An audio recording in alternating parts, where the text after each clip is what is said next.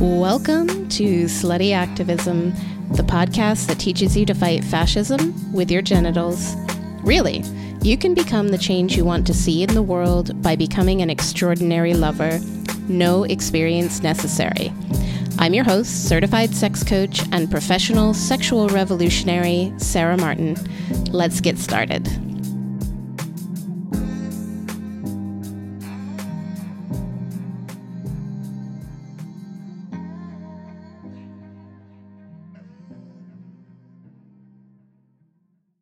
Hello, friend. So lovely to have you join me for a little bit today.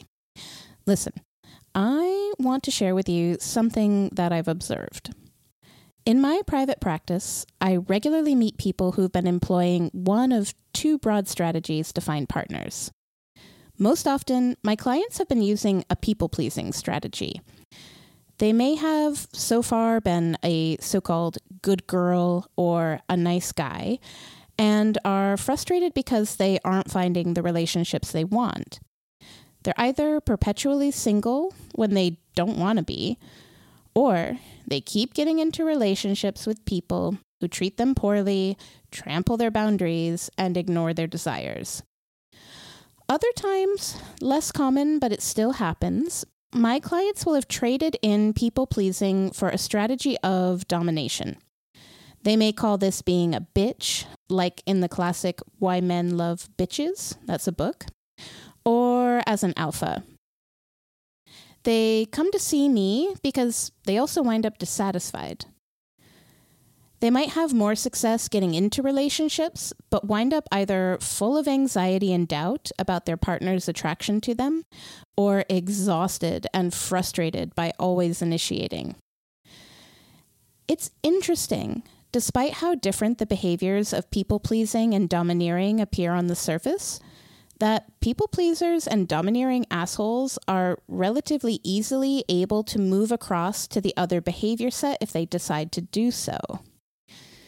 The thing is, people-pleasing and dominating are two sides of the same coin. They're actually remarkably similar. They're terrible ways to behave in relationships, first of all. And what's more, they facilitate and empower fascism, even if unintentionally.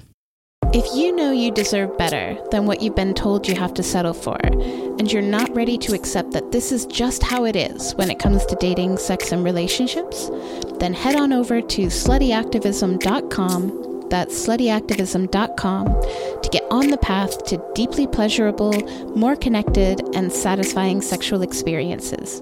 Okay, now back to the show.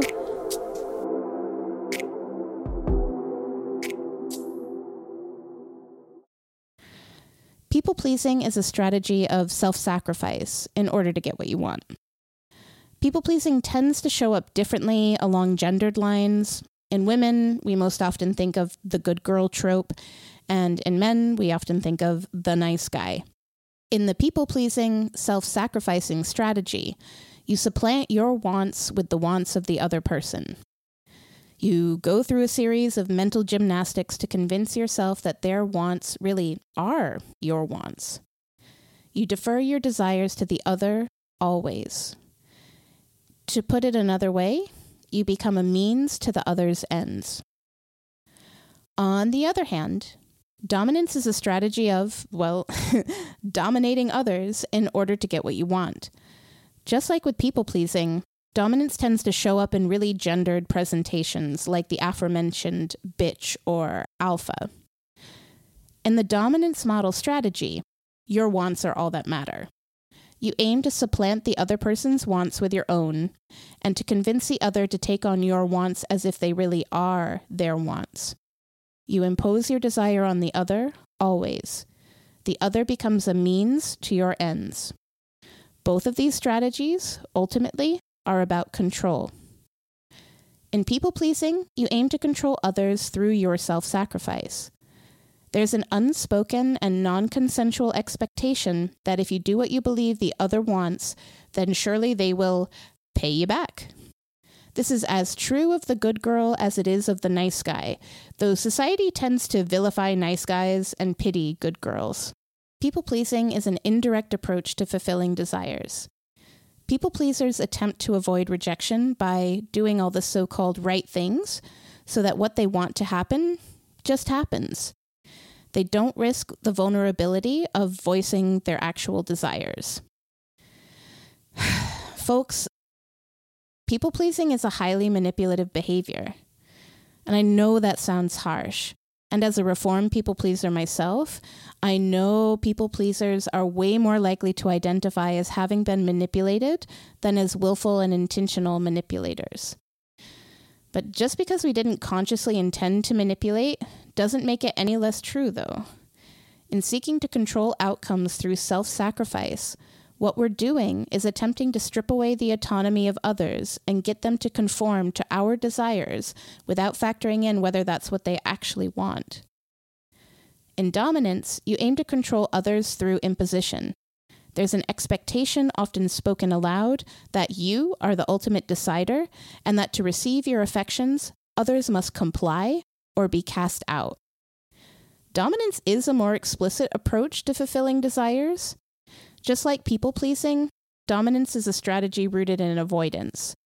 Someone employing the dominant strategy seeks to avoid the discomfort and vulnerability of hearing the desires of their partners by just straight up defining how things are going to work. The manipulation and attempt to control is more obvious in dominance, and we're generally better at recognizing it as a society. What often goes unnoticed is that a very similar cowardice as in people-pleasing is driving this behavioral choice, and that much of the bravado of dominance is a surface-level mask covering up deep insecurity. People-pleasers are trying to win favor, dominators are trying to win compliance, and what both utterly miss out on is the opportunity to connect authentically with their partners. People-pleasers and dominators alike wind up isolated, whether they remain single or not. Those that wind up in relationships are often surprised to discover that the anxiety and loneliness don't let up, and in fact actually become more profound. There's nothing quite like the specific anguish of feeling deeply alone despite being together with someone. It is through this isolation, self-denial, and desire suppression that people-pleasing and domineering facilitate fascism.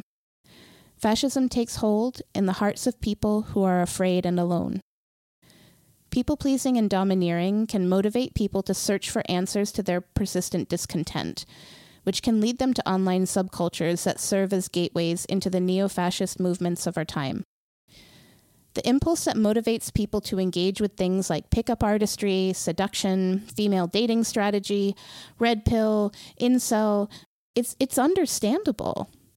Attempts to understand and improve your situation are commendable, and being able to commiserate with others in a similar place is really soothing. But these spaces are not benign. They are usually the first steps on a pipeline that leads towards metastasized hatred. Additionally, if what you want are connected, pleasure-filled relationships, then acting from within the self-sacrifice dominant spectrum of behaviors will keep you perpetually dissatisfied. In people-pleasing and dominance, you're not living, fucking, or relating honestly. You're either so distant from your own desire that your desire for your partner isn't genuine, or you're always left wondering if your partner truly desires you. And because you're not relating honestly, you're unable to really connect with your partners. That alone together feeling flourishes in self-sacrificing or domineering influenced relationships. It's like somehow you just keep missing each other. Your relationships, therefore, wind up lacking intimacy and validation. Folks who cannot identify why this is happening most often tend to have one of two reactions. Some grow enraged with themselves, self-blaming and feeling like a failure. Others grow enraged with the world and generalize that rage to everyone who is a potential object of affection or attraction. For example, all men, all women. For many, the shift to rage is also the beginning of a retreat from dating, friendships, from in-person interaction, and a shift to instead looking for commiserators. That so many people are stuck in this miserable cycle of ineffective relationship strategies ought to piss us off and concern us. How is it possible we are failing so many people so badly when it comes to helping build the skills that actually lead to connected, intimate, pleasurable relationships? It's a travesty. At the same time, once you begin to truly see the misery all around you in the intimate lives of others, you can't unsee it.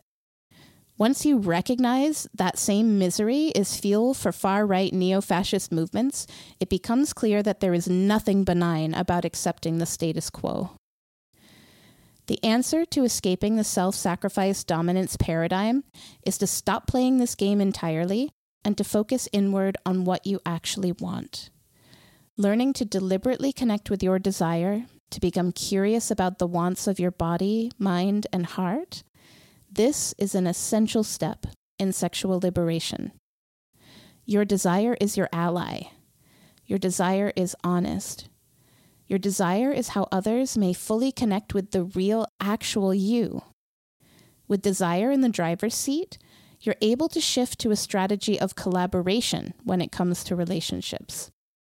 You prioritize sharing your desires and hearing the desires of others in order to see if there's a match of the things you'd like to experience. It's vulnerable, I'm not going to lie. When you share your true desires, you may be rejected by others. When others share their true desires with you, you may be rejected too. But the reward for that vulnerability is the closeness you seek. It's the freedom of knowing you're together with someone and that they're together with you because of true, independent choice, not out of obligation or fear. It's the ongoing practice of courage and intimacy with others. When you begin to use a strategy of collaboration in your relationships, romantic, sexual, or otherwise, you not only change your world and your experience, it doesn't stop with you. It can't. You probably know where this is going by now, right? Your example is profound. Your conduct in relationships will attract attention and stand out because it's so unfortunately rare. Many people are not used to ever being treated with explicit consideration of their desires. When you honor the desires of others, making space to hear and consider them in a collaborative light, this is one of the most powerful ways you infuse your conduct with dignity. You reflect back to others their own worthiness.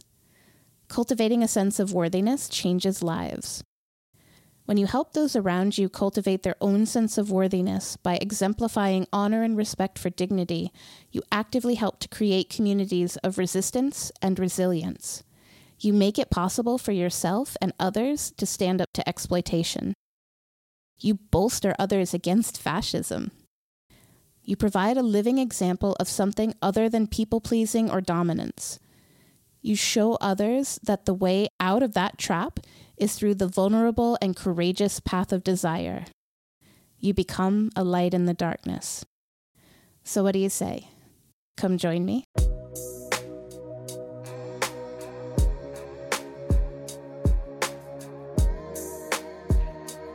Thanks for listening. If you enjoyed the show, don't forget to head over to sluttyactivism.com and learn how you can get started changing the world with pleasure. Also, make sure to follow the show so that you get notified when I drop a new episode. And if you want to connect with other like-minded people, come join us in Certainty for Overthinkers, the Slutty Activism Podcast Community Facebook group. Hope to see you there.